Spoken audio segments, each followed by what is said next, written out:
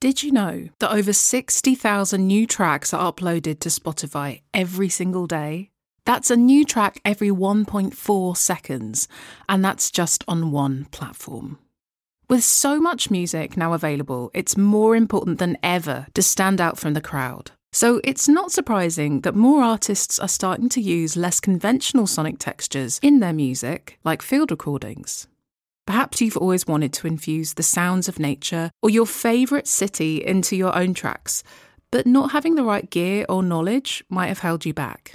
Well, if that's the case, you're going to love the brand new guide I just created, teaching you how to start field recording with just a smartphone, and it's all yours for free at femalediymusician.com/learn-with-Isabel.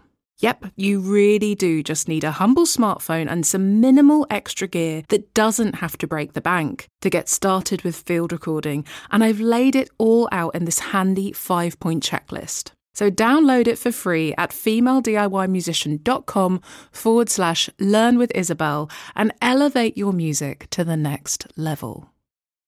Now, quick question for you knob twiddlers. Do you ever worry about how other people receive you as an artist? I think this is a question that's particularly loaded for women and gender-expansive musicians because there's so much tied up with how femininity should be presented and received, and, of course, what that even is.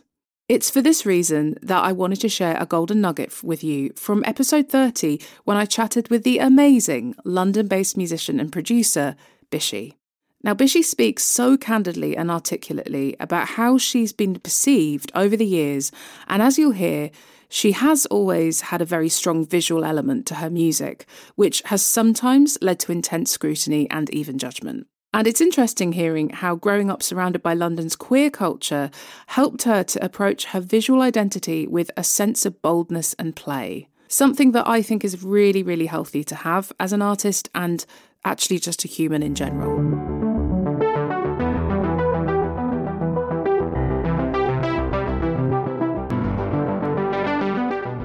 I don't know quite how to distill it, but it is very passive aggressive. It's really passive aggressive, and I think we're going to get onto my imagery, but passive aggression over who I am and what I present has been, a massive theme in my life, and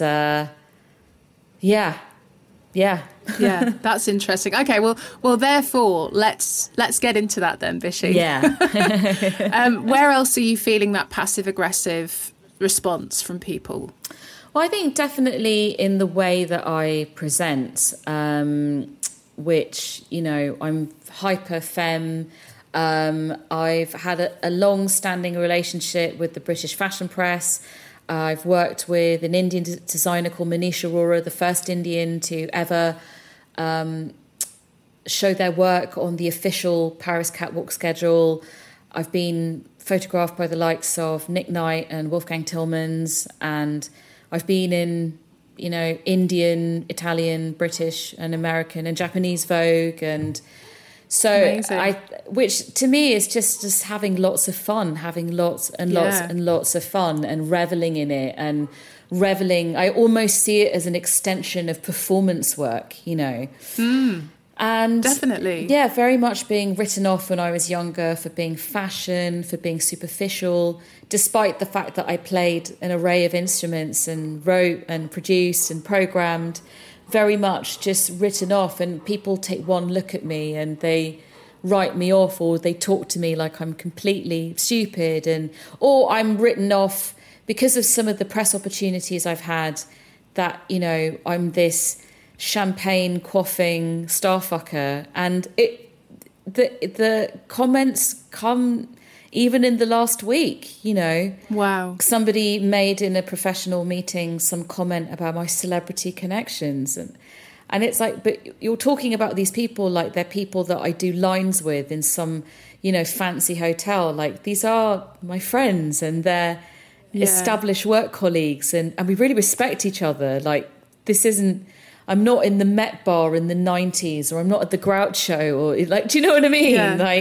And people just sort of, they keep having these little kernels you know, that they can't seem to, that, you know, I've become very aware of the story which is projected onto me and what my own life experience is. But that projection is very, very strong onto me.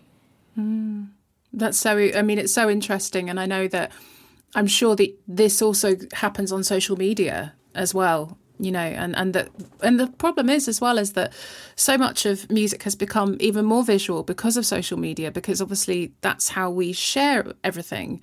It's really surprising to me, maybe naively of me, that people would have a reaction to you like that, because when I've seen your photos and your album artwork and everything, and the fashion photos you've done as well, I just think they're wonderful. Thank you. I love them. Yeah, I love them, and I love the fact that you just have a really strong sense of your kind of the visual side of yourself as an artist. And I love that, you know, and it's something that I definitely think the older I get, the more I want to develop that. Because I don't think, you know, now I've got into my 30s, I don't really give much of a fuck really about looking pretty or looking marketable. I want to sometimes look grotesque. I want to sometimes look scary. I want to sometimes look, you know, various things, because I just feel more free now to play with my identity visually. I don't know, is that something that you can relate to? Oh, absolutely. But I think from the word go, and I think my background in queer club spaces and coming up through those spaces, that's what gave me the confidence. You know, everybody treated themselves and their bodies like they were a work of art.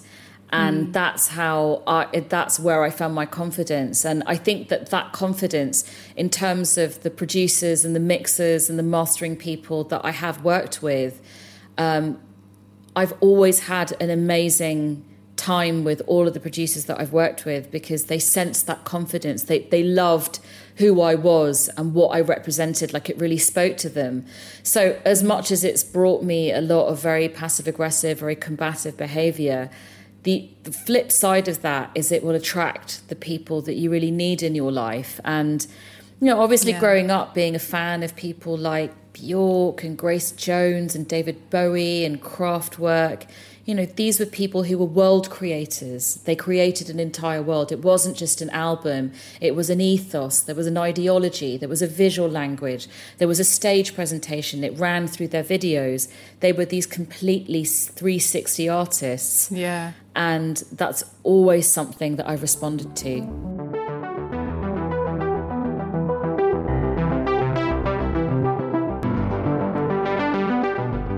Well, I hope you liked this Golden Nugget episode and that it's given you some fresh perspectives and new ideas to try in your own music and creative life. Remember to swing back over here each Thursday for another dose of bite-sized Girls Twiddling Knobs realness from the archives before we drop season 4 in November this year. If you like this episode, why not hit subscribe and share it with a musician friend? And to listen to the full original episode, check out the link in the show notes. Okay, knob twiddlers, I'll catch you here next time. So, how'd you like that episode, dear listener? If you loved it, and you know someone else who would love it too, be a good friend and share it with them. Go on, spread the Girls Twiddling Knobs love.